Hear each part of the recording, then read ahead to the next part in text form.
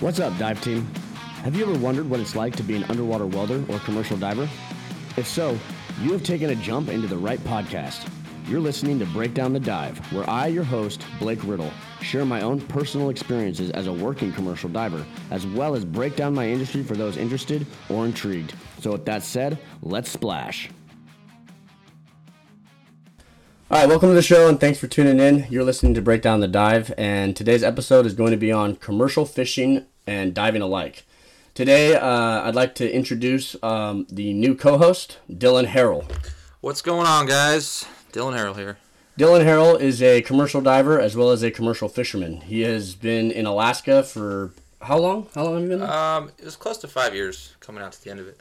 5 years. 5 years he was in commercial fishing, and then you got brought into the commercial diving industry by how? What were the means? So I was doing fishing for about 5 years, and the state of Alaska was kind of taking a hit with the natives and whatnot, and they were taking away some of the fishing. And it was kind of taking a toll on a lot of the guys. We're having to trade guys in and out, Work was kind of, it was hitting hard, It was a tough time. We had to rotate guys in and out. We had to put a few boats into the dock and hold them there. And so when we were bringing our boats into dry dock at the end of the season, I was looking over the edge and I was talking to my captain. And I was like, what are those guys doing? He was like, oh, they're putting the blocks in, And I was like, what? The blocks? Like Q blocks? Yeah, because I've never been in dry dock before. Like, I've never seen it. I've never, witnessed it, What was the name of the vessel you were on? I was on the Bering Leader at the time. It's about 140-foot longliner. So they were bringing it in. Longliner, for those who don't know, what is longlining? Oh, longlining is, so you have about a 60-mile piece of fishing line, per se. And 60 and it's miles? not 60 miles long. And it's not like your little line, that you go buy at the store. This is looks like rope. It looks like rope. It's like 3/4 inch rope, and then you have little tails on every, I'm going to say, I think they're about 4 or 5 feet, and you have a hook at the end of it. And you throw all this line in the water with anchors and buoys to mark where your line's at, and then we pull it up on a hydraulic reel. And when it comes up, you have... But you're laying out 60 miles of this thing. 60 miles of line, and it takes about 6 hours to put in the water and about 12 hours to haul up. Sometimes 16 hours to haul up. So how long were your treks? The trips varied on how the fishing was, man. It was... it depends. Sometimes it was 10 days, sometimes it was 20 days, sometimes it was a month, It all depends on how much fish there are, really. It can be a long journey. So if you don't catch because you have a certain amount that you have to catch while you're out there, right? Yeah, you so got a goal in mind. That particular vessel we brought in about, I'd say it was about 15,000 cases, I believe. 15,000 cases. 15,000 what cases, kind of fish were you guys? And this was lean cod, and each case was about 50 pounds, and each case holds about 6 to 8 fish, typically. So if you do the math on that, that's a lot of weight. A lot of weight. And you'd have to so run me through the whole system here. So you go out there, you get on the vessel, you bring all your bags, your tools. What do you got to bring? Because obviously, if you're in Alaska, you're in a place where it's freezing cold. Yeah, we don't need to bring tools. All that's on the vessel. We have a chief engineer on board and an assistant engineer, and those two guys kind of run the operations of mechanical issues. So as far as the deckhands and whatnot and fishing, you want to pretty much bring all your rain gear, man. There is no jeans or cotton wear. You want to wear that polyester stuff and really compression pants and underwear and long johns and things like that. all that stuff. Extra Toughs, bibs. They take you to a store when you show up. You get a PO in your name and you pick all your gear up and whatnot.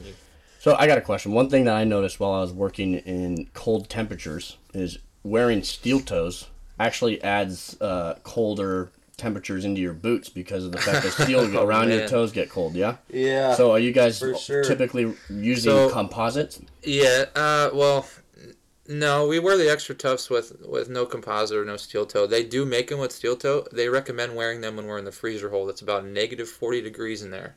Because if you have cases rolling around in 30, 40-foot swells, rolling over your feet, doesn't necessarily feel well. Yeah. But you're risking the fact of getting cold feet. I personally never wore those steel toe boots. There's a couple guys that did, but And they complain about cold feet all the time? Your feet are hurting bad, man. Yeah, and your shifts are 12 hours, huh? No, 18 hours. 18 hours? Yeah, 18, without sleep. 18-hour shifts. You got about, I mean, they give you 6 hours, but the time you get off shift and you kind of settle down, you go get some food, take a shower. Sometimes you want to call home if you do. It comes down to about 5 hours, 4.5 hours of sleep a day, typically, yeah. Wow, that's a lot of work for very little sleep, but they feed you well. Man, the food's great. We had this guy, Braulio, if you're listening to this, man, I'm talking about your food, dude. You miss it or what? Braulio was a good cook. He made some good food. He was a good guy. He was a good baker as well. Made some really good pastries. And this is all on the Bering Leader. This was on the Bering Leader, yeah. I've worked on Alaskan Leader. I've worked on the Northern Leader for a small amount of time. That's like their big moneymaker per se. If you've ever heard of a company called the Blue North, they had made the longest longliner in history. I don't think they are now. I believe another company kind of one-upped them, but you're saying longest liner meaning the size of the vessel? Yeah, I think theirs was, man, they're probably 500 feet or so. Maybe longer than that, honestly. I couldn't tell you, but all right, so big boat, man. You're working on a large vessel, right? And you are you're a fisherman, as well as, from what I overheard you talking to me about quite some time ago, is you were also an assistant engineer. Yeah, so I was a deckhand starting out. Actually, take that back. I didn't start out as a deckhand. I started out as a steward. So coming into Alaska, saving up my money, and I wanted to work out in the Bering Sea and be this fisherman, that big money maker, people were talking about. So I get out there, and I thought I was going to be a deckhand. And the captain gets to me and he goes, "Oh, we're going to put you as the steward." And I'm like, "What's a steward?"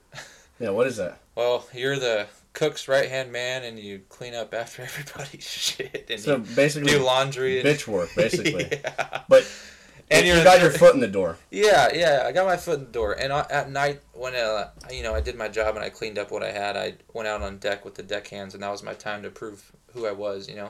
I would help them set the gear, and I liked it. It was cool. You got line going out the back door pretty quickly. You got hooks flying everywhere. Going into the water. And if you get hooked, you're getting pulled into the machine and the equipment, and you're asking for a bad time. But it was a adrenaline rush for sure. Seeing that, How fast is this line moving? As it's going out the back of the boat, because it is going out the back, right? Yeah, the boat's traveling at about, I think when we're setting gear, we're going, I think around 8 knots. Okay, what's that, like 10, 12 miles an hour? Yeah, but when you're going down a 30-foot swell and you're going up a 30-foot swell, it can be faster than what it really is. I didn't take that into account. So you're going down the face of the wave and then hitting the trough of the wave and then climbing back up. So the whole time you're doing this, you're not only trying to actually not get hooked, but you're trying to maintain balance. Yeah, absolutely. And we have these big set rails with... Are you rigged into anything? Are you tied off to nothing? No, that's dangerous. No, you don't want to be rigged off to anything. You're tied off. You're just standing in front of this line. Just standing there, yeah. And you're baiting. You're just organizing it, because you'll have lines that cross over in the rails, and if you get a hook that's crossed, it'll go out and it'll get caught, right? Yeah. And so it'll be kind of like, think of it as, let's see, how would I explain this? Think of it as like your anchor's in the water on a boat, right? And you go to take off without releasing that anchor off the bottom, and you're just going, right? And the lines get so much tension before it snaps. Yeah. That's pretty much what you're going to have if you get a cross hook going through the baiter. It's going to create a lot of tension, and the line's going to pull. But typically those snap because they're little hooks. They just break they're off. weaker than the line. Yeah, but it's dangerous, man. It can be dangerous. I've seen people get hooked pretty good. Was there any people that you worked with that had missing fingers or scars and things that have experiences they went through? Not missing fingers, but I've seen some pretty good scars on some hands, including myself. Yeah. I've been hooked several times. That's just part of the job. Yeah. But it's very fun, man. It's very fun. So you're doing that in Alaska for 5 years. Yeah. Right? And you start out as a steward, then you get promoted to a deckhand. Yeah, so when I was a steward, I proved my point, and on that second trip, they were going to put me as steward again. And I was like, you know what? I'm not feeling it. I'm gonna go home. This is, I didn't want to be that guy, but all the deckhands were like, dude, don't go home, man. Stay. We'll put in a word for you with the captain, whatnot. And so all the deckhands gave me 0.2% of their share. All 6 deckhands gave me 0.6% of their check, which came out to a few $100 per person. Yeah. So you're making a little bit just to get me to stay there. And so the captain saw that and he was like, well, let's put him on deck. So on that second trip, I was deckhand, which is unheard of for somebody starting out. It usually takes a few trips to get to deckhand. It takes around 4 to 5 trips. They usually put you in the factory and process fish and whatnot. So I want to know about that whole process as well, but later. Yeah. So setting gear, it was great. It was a great eye opener for me on what a deckhand was. So I got put on deck, and then it came time to hauling up the gear. Right, my next trip, I got to see that. So they call it the roller. They have this gaff. It's a hook. It's like a metal staff, like mild steel, and it curves over to a sharp hook. Yep. And you got a little hand on it, like a little handle, with some like a rubber band, like a very thick rubber band. You wrap it around your wrist, so so that in case you drop it, it's like a lanyard. Yeah, basically like that. But also when you're flicking the hook into the water to catch the fish off the line, it pulls back to you. It's like a little slingshot, Like yo-yo, kind of like a yo-yo. Yeah. Okay. Yeah. So we would go into, they call it the, man, I'm already forgetting my terminology. It's been so long since I've been out there. Yeah, it'll come to you. Oh, man, yeah, it'll come to me. Anyway, so we're out on the roller. You're pulling up line, and you got fish flying over you into the trough coming over, and you want to pretty much hit them on the head in between the eyeballs with the hook, because if you hit them in the body, they call it a number 2, and you lose your money, basically. The fish is trash. You can still sell the fish, but it's a lot cheaper. So say you pull up a fish that was worth $30, right? And you hit it in the body, now that fish is worth like $3. Oh, that's quite a big drop. Yeah, so when you're up there, you have to have good aim with this thing. Yeah, it's an acquired skill. It takes some time. And I'm left-handed. And the way that boat was set up is right-handed. So you have to lean over and put your right hand over and pull the fish up. So you're having to adapt. So it took me a while to get that, and I've been yelled at a few times from captain, in the head, not the body.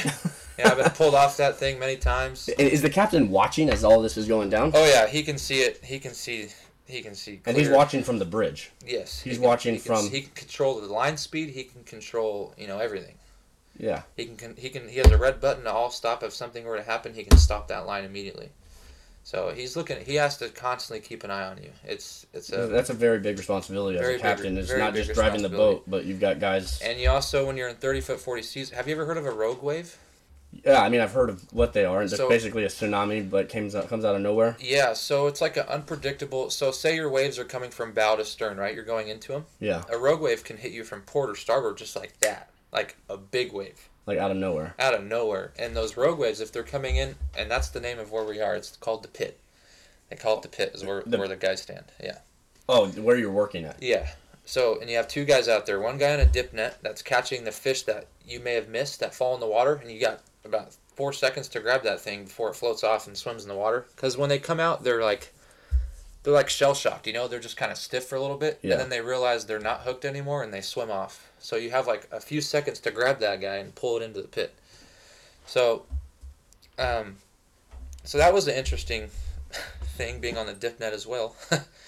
Where your hands get frozen to this pole, pretty much.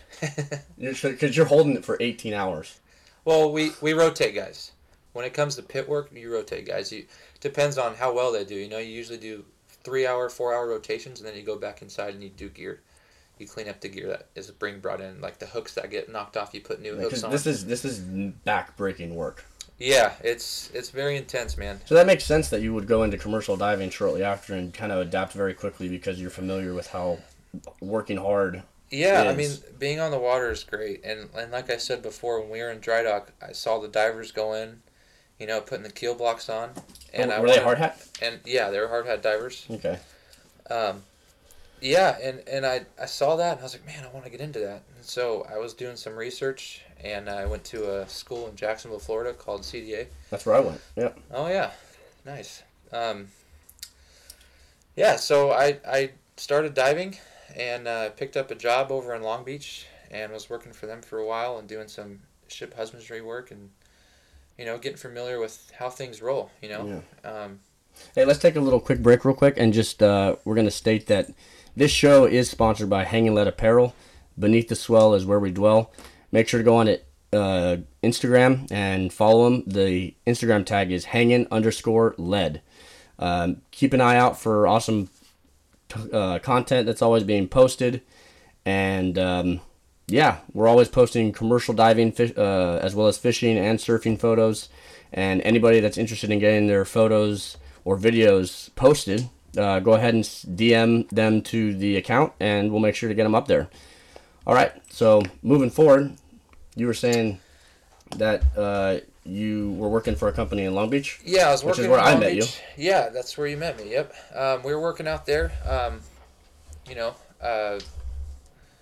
Got kind of tired of working there, so I took off, and I guess you can say I'm kind of a freelance diver now. I'm kind of going where work is at. Yep. Trying to better myself, and Yep. I mean, you are in the process of getting your captain's license as well. yeah, I'm working towards 100 ton right now, so that's my goal. I want to get that. Yep. And I think there's some good. It opens up a lot of doors, Yeah. Yep, especially there's a lot of being as possibilities. connected as we are in the Port of Long Beach and the Port of LA. Really, Absolutely. who knows? It could get you on a commercial fishing vessel here in the port, or even driving tugboats maybe later in the future. Who knows? Yeah, maybe even be a pilot. Or Long Beach pilot. Those guys got it made, don't they? Yeah. They don't have to lift a finger. No. Those guys probably do pretty well. Yeah. Um, So back to the fishing real quick. I know we're getting more into the diving, but I'm curious. You were talking about the what because you were talking about loading the fish into the processing? processing. So these So when the ships fish- are these ships are a processing plant.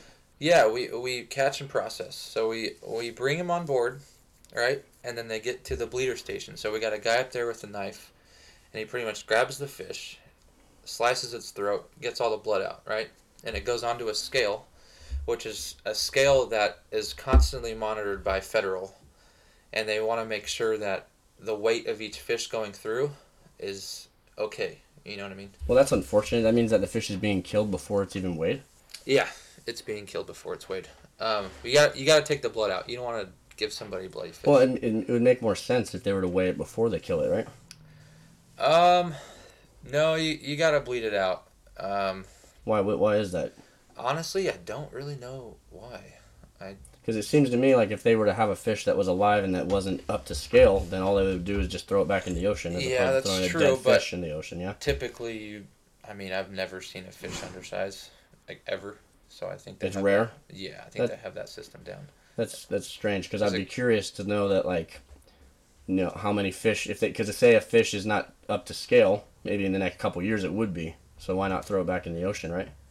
Yeah, Up until it gets there. I mean, you're right, but I think the more majority of it is the quota. So you basically buy quota through the state of Alaska, right?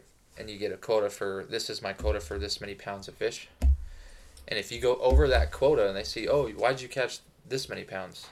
It's illegal. So that's why they're monitoring that weight as well.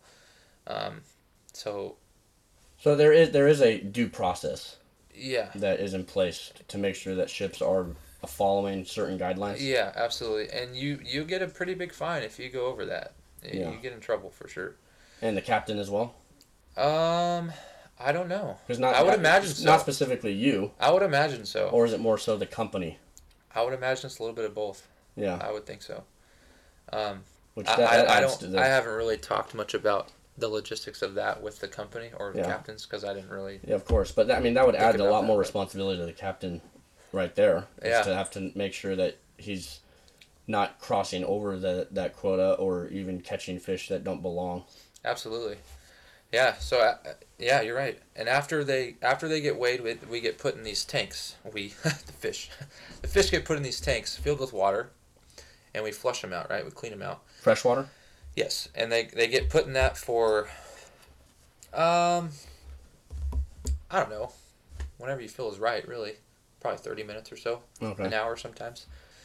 And then they get out of that tank and they get put up called the header. And it's this machine. It's like, think of like a table saw, per se, but like at an angle to where when it cuts the fish head, it's at a perfect, like you get like a V shape to the head. Right behind the gills. So you get as much meat out of the fish as possible. Yeah. So it cuts the head off clean on a V. It's pretty cool, actually. So those fish get out over to the gut table, and now you got guys at the gut table that are putting their hands inside of these fish and pulling all the guts out.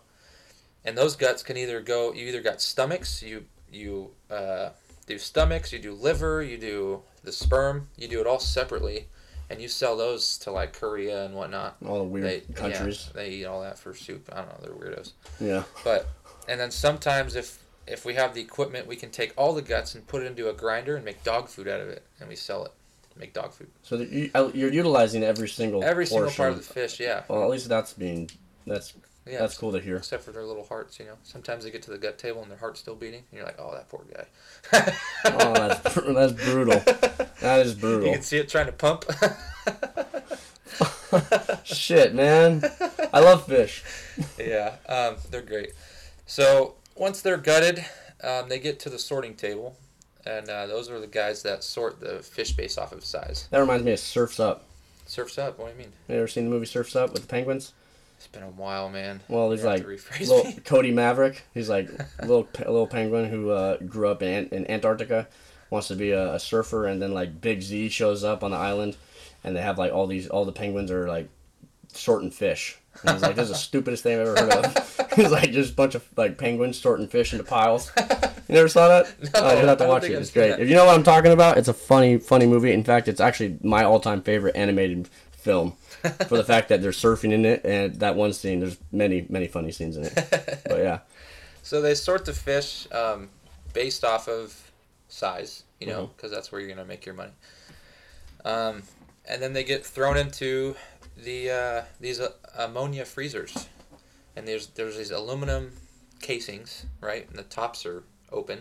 And the fish are inside, and they go inside of this aluminum casing. It's like a big table, per se. And there's like, I don't know how many shelves. There's probably 15 shelves, and each shelf holds about 10, 15 cases, I'd say.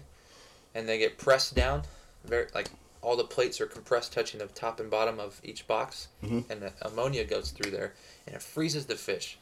And it freezes them in like an hour and a half, I think.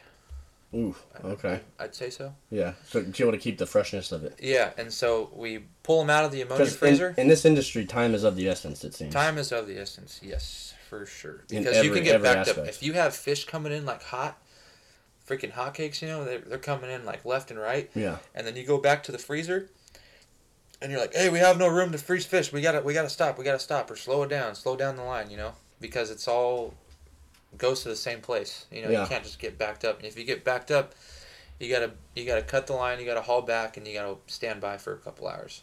And just wait for things to get. No, you're not waiting those couple hours. You're processing all the fish you were backed up. So you get all the deckhands in the factory. I mean, everyone's working, dude. There's no hanging out. There's not a single time to hang out. Have you ever been laying in your bunk, and all of a sudden there's a big knock on the door, and they come rushing in going, we need you on deck, let's go. Yep, absolutely. Many times. Yeah. The one time... So like you're cutting into your sleeping. Yeah, the one time they actually did wake me up, which was for an emergency. We had an ammonia leak, so one of these freezers busted, one of the pipes busted, and there's only so many places you can go on a 130-foot vessel. And the ammonia flooded pretty much the entire boat. Like, I remember waking up, and the chief came in and was like, you guys need to get up, get out of here. And I remember coming out of my bunk, and I was just like, like I couldn't even breathe. It was that bad. He had a gas mask on. This is a straight emergency situation. Yeah, I was like, what is going on? No. So, yeah, I go down, and I'm running. I'm like if they disoriented, you know, because I'm so tired. If they didn't wake you up, that would have been the longest sleep of your life at that point. Longest sleep of my life. I would still be sleeping right now. Yeah. So we're all in there, and I'm like, everyone's disoriented because we're like just got to where you're getting that deep sleep, you know. Yeah. Waking up, and I'm like, what's going on, you know? And I can't breathe, and I go down in the galley, and it's even worse down there. And because it sinks, ammonia sinks. Yeah, to the lowest point. Yeah, and then it fills up from there. So I was in the galley, and then the freaking cook's back there, like, putting his shit together. I'm like, what are you doing? This old guy, Steve, is like, that ammonia doesn't bother me. I'm like, dude, you're crazy. Just some salty Get fuck. out of here. Yeah, so we pulled him out, and we went up into the, up in the house where the captain's quarters are, because in there they have a very high-quality filtration system, air filtration system. I think they have them on cruise ships as well, and, like, some quarters if something were to happen like that. That makes sense. So it's very clean air, and we were able to breathe in there. But as soon as you open that door and you leave that area, it is death. It is terrible. Yeah. So we were in there for probably 4 or 5 hours, I'd say, until they sealed the leak up. And then even then, it was lingering around for the rest of the day for, I don't know, 10 hours or so. So you guys just had to kind of wait. There's really not much you could do at that point. Not much we can do. And then in the freezer hold where all the fish were, we were losing our temperature because we were losing that ammonia. So, and we were on like probably 9,000 cases at that point. So we're about halfway home, you know, we're on that. Yeah. And if you lose them, it's back to square one. Yeah, man, that's it. So we were able to refreeze, and we chief engineer did a good job. He did a great job. He got that figured out, and we got back to working. Wow, so he saved the job. He saved the job, man. Those guys, yeah, there's a lot of work on a chief engineer. There's a lot of, as far as a fishing vessel, there's a lot of pressure. You know, if things go wrong, it's on him. Where were you at that point in your career while you were working there? Were you still a deckhand, or at that point were you I was a deckhand. Cruising into assistant engineer? So at this point, I previously was an assistant engineer. I thought I had quit fishing, and I came back, and so I came back on as a deckhand, and then I went back to an assistant engineer. When you go out there and fish, and you're out on the water, and you know, a lot of the old timers told me you got to be careful out here unless you want this to be your life, because the Bering Sea can get a hold of you, is how they call it. And once you're out there long enough, you become a guy that just doesn't give a fuck about ammonia. Yeah, I mean, yeah, for sure. It's your home, man. You go home, like, I would go home and be home for like a week. After working all those hours, you know, you're doing like 170 plus hours a week, you know, for months at a time. And I would go home for a week, and I'd want to go back. But I gotta go back. You know, I need it. And I would go back. It's the routine, huh? Yeah, and so I got out of it for a little bit, and then I went back on as a deckhand, and that's when that ammonia happened, and then. Did you graduate dive school at that point, or were you not quite? No. This was about a year before that, I'd say. Yeah. And when that ammonia leak happened, I remember because the chief and the assistant at the time, he was a newer assistant, they were having troubles dialing that ammonia system in. And it was kind of hard for them to do. And so I took the time to pay the money to go to ammonia school in Kansas City on my own time. And I came back and I dialed in that refrigeration system pretty good, and I learned a lot.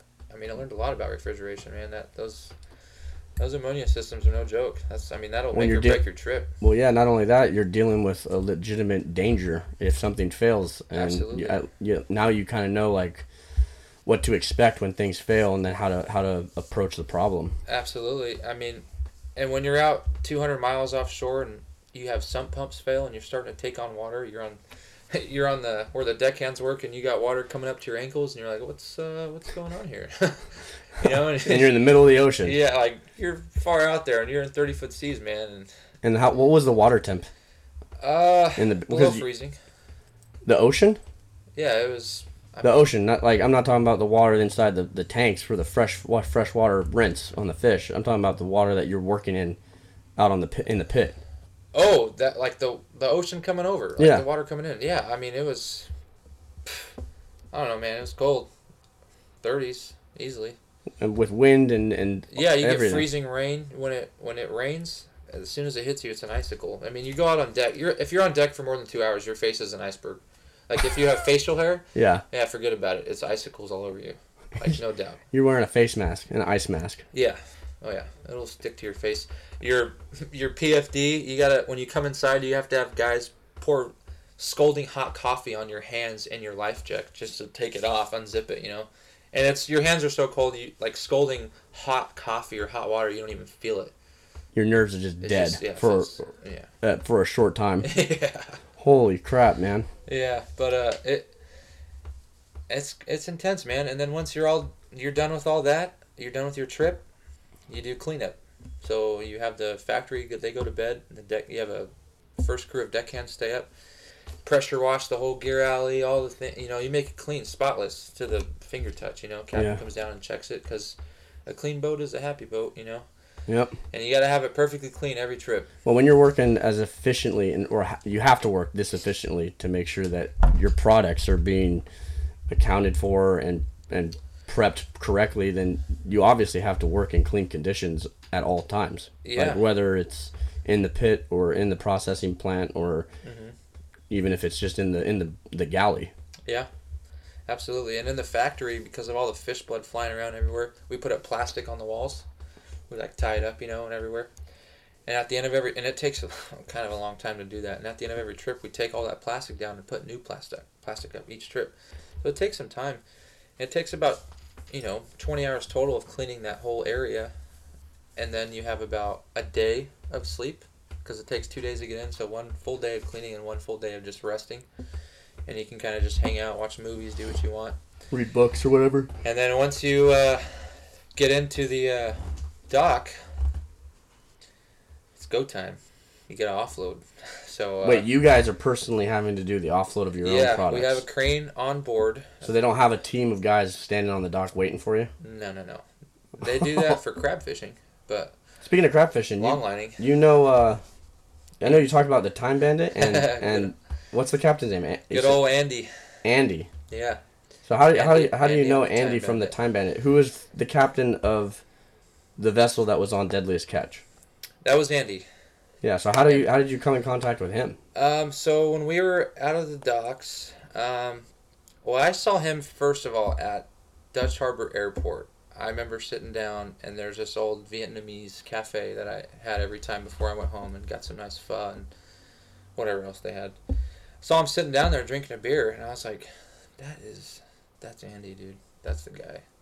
That's the guy I want to talk to. So I sat down next to him and had a beer with him and just kind of small talk, and he was just a little tired, but... He's probably just coming back from the same thing you just came back from. Yeah, their seasons are a little shorter, but ours can go year-round if you have the quota. There's no stopping for long lining usually, but in the summertime it's slower. Anyways, I saw him and connected with him and got out... So you sat down with him? Yeah, I had some drinks with him. And woo, that's pretty cool. Yeah, got out. Yeah, dude, he's a cool guy. He's pretty humble. He's a humble guy. Pretty much everything you see on Deadliest Catch about the show of how Andy is that's how he is in real life, man. He's a cool guy. Don't get on his bad side. Well, you don't want to get on any captain's bad side for that matter. No, if the captain's mad, dude, everybody's upset. Yeah, for sure. You don't want to be near him. Yeah. Yeah. So I spoke with him and got out on the Time Bandit out of Dutch Harbor. Checked that out a bit. And crabbing it's a lot, like, as far as overall time, it's a lot less, but you're running on no sleep. You're doing 3-day shifts when it comes to crabbing. 2-3 days and you're going back in. 2-3 days, you're going back in. And when you get to the dock, you have guys do that for you. But... I personally think long lining is harder.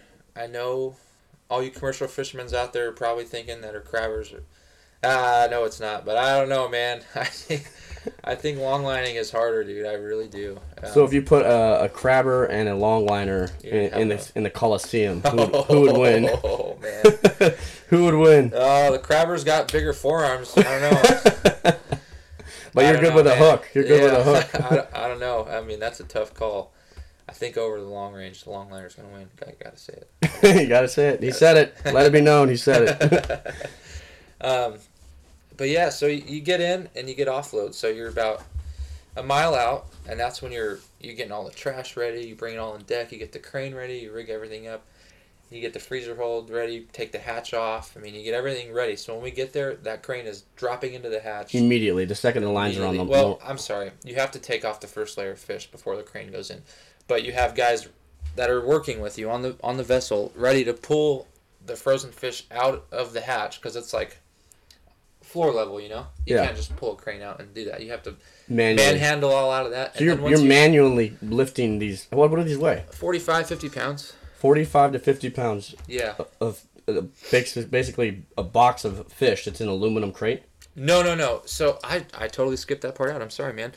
So when they go in the freezer hold, after they freeze them, they get thrown in this really hot water, and it pretty much loosens up that aluminum, so you can pop the can out, and you take the fish and you slide it, and the fish is just solid. And Yeah. You slide it in this bag. They're like that fiber. We call them fiber bags. It's like a weird, strong fiber. Okay.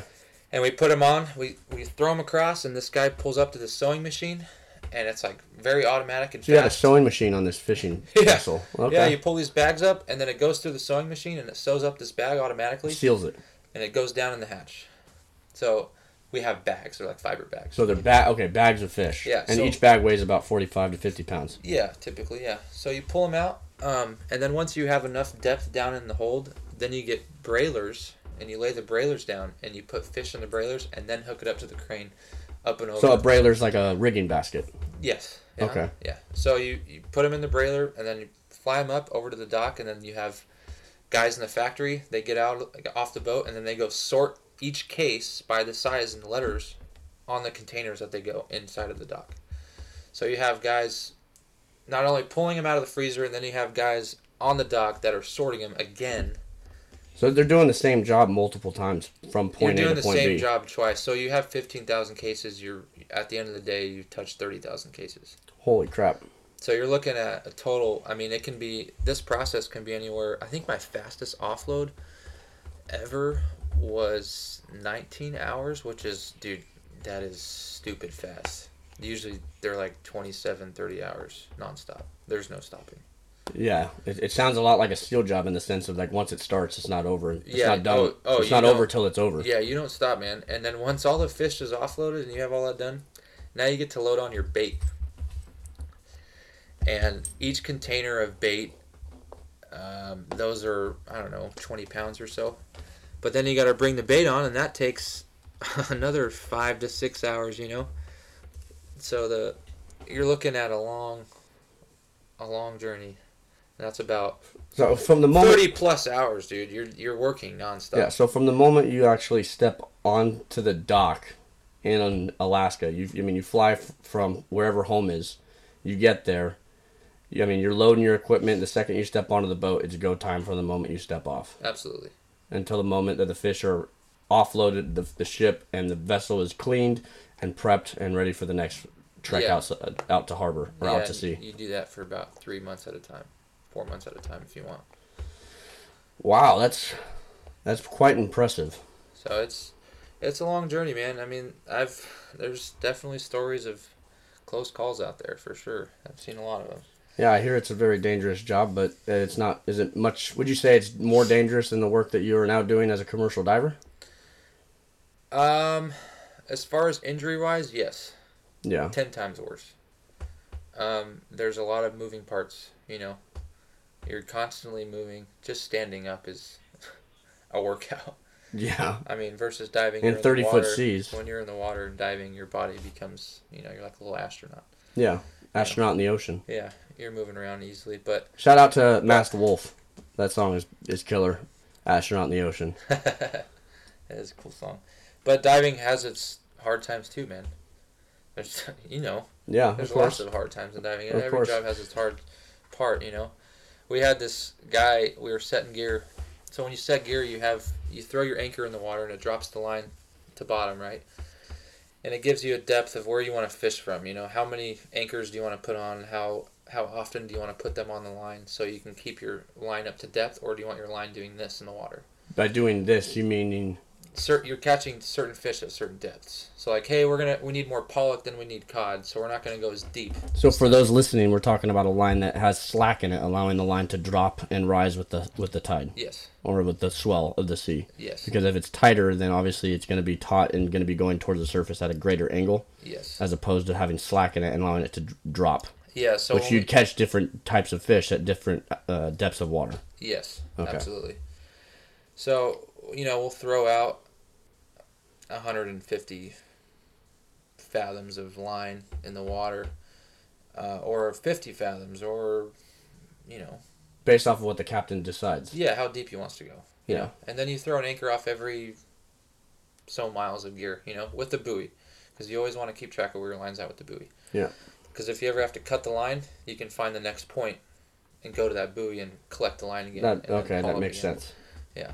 So when we set gear, we throw the anchor in the water, and we have 2 guys on the stern outside, up top, outside on the deck. In the like in a crow's nest kind of thing? Not really. It's kind of like a fly bridge almost? Yeah, it's kind of like a fly bridge. You can say that. Okay. Yeah. If you have a fly bridge and you're looking over and you can see the guys throwing the stuff out the back window. Yeah. Those guys are the ones that are controlled the buoys. Now those buoys are going out pretty quickly. Once you throw them in the water, those lines are going. You have about 200 feet of line. So don't stand in the eye. Don't stand in the eye. We had this guy that came out of the Army. He was in the Army for 15 plus years, I think. I won't say his name. I won't say your name, dude, but he fucked up. Anyways, so we threw the buoys in the water. He had his foot in the eye. Ooh. Rule number 1, you never stick anything of any part of your body in an eye of a line. No. Ever. Game over. Yeah, so the line's going out, and then he steps into the line, and he gets pulled up to this railing, and his foot is about to snap. He's just like screaming bloody murder. And so, as a deckhand on a boat, rule number 1, you always have a knife on you. We got these things called Victorinoxes, little Vickies. Sharp as shit. Super sharp. I've cut my hand many times with them. So, and always make sure your Vicky's sharp. Always sharpen at the end of every shift. Always have that thing razor sharp. For moments like these, huh? Moments like these. This guy is pinned up against the railing. His leg and foot's about to snap off.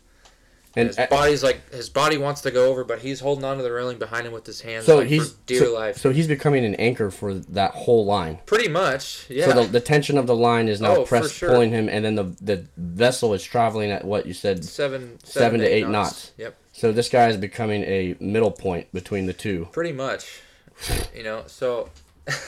Yeah. Oh my God. Yeah. So he's pinned. I pull my knife out and I cut the line for him and released him, and the marks on his legs, dude, he couldn't walk for like a week.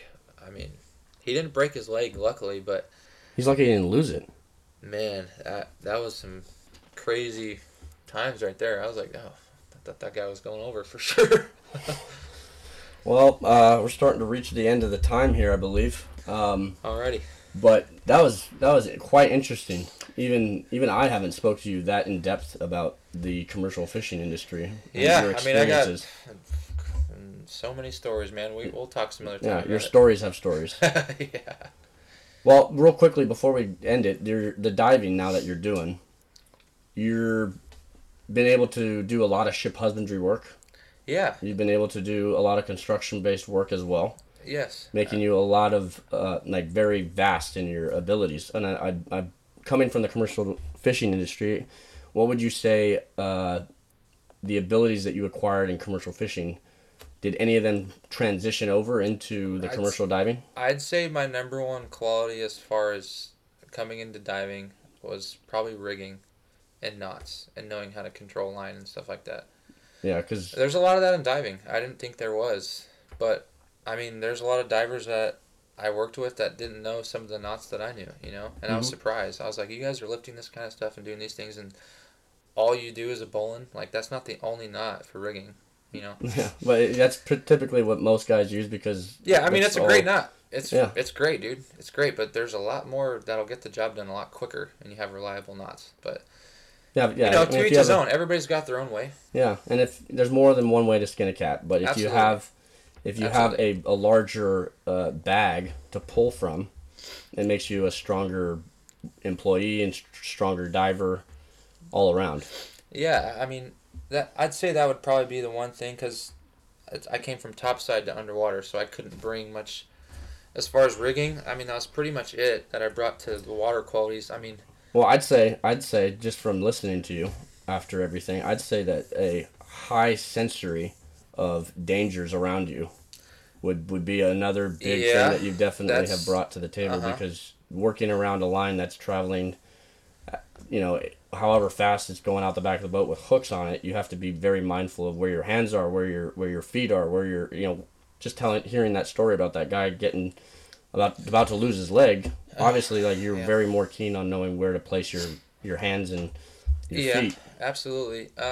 The one thing I guess as far as safety with what divers should do is it's called umbilical management. I am not the best with umbilical management, I'll be honest. Surprisingly, when I get in the water, I don't give a fuck where that goes. Well, you and should. I should start caring about that. Yeah, very much. I was That's on your a lifeline. I was on a hole clean last week, and I ran over my umbilical on a cart, on flat bottom, and I didn't panic or anything, but I was a little worried, I was like, because we had these very aggressive wheels on it, Yep. And I was like, oh, did I just poke a hole in my hose? I don't know if I did or not.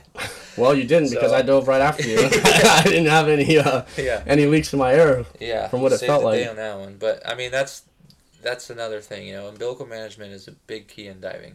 Yeah, you need to know that for sure, and I think I learned that. Like I need to start keeping more of an eye on that because that's a very important part of diving because that's your lifeline. That's without that you got nothing. You gotta look at the umbilical as just another limb. It's just another limb on your body, and you ain't gonna put your dick anywhere that you wouldn't put your hand, and that goes for the umbilical as well. Yeah, I mean, I've been wrapped around props before. I'm sure you have too. A lot of people have, but shit happens with the umbilical. But you always have to be consistently on top of knowing where that umbilical is at, and then utilizing your tenders on the first surface to make sure that not only are you being aware of it, but so are they, because half the time you can't see the whole 600 foot or 300 foot of umbilical. And if you're diving on a 1,000-foot ship, you got to depend on those tenders up top to make sure that they know where it is as well. Mm-hmm. So anyways, this is going to conclude the episode number 4. Look at that, moving right along. Episode number 4 on commercial diving and fishing with our brand new co-host, Dylan Harrell. Pleasure talking with you guys. You're going to hear a lot more of him.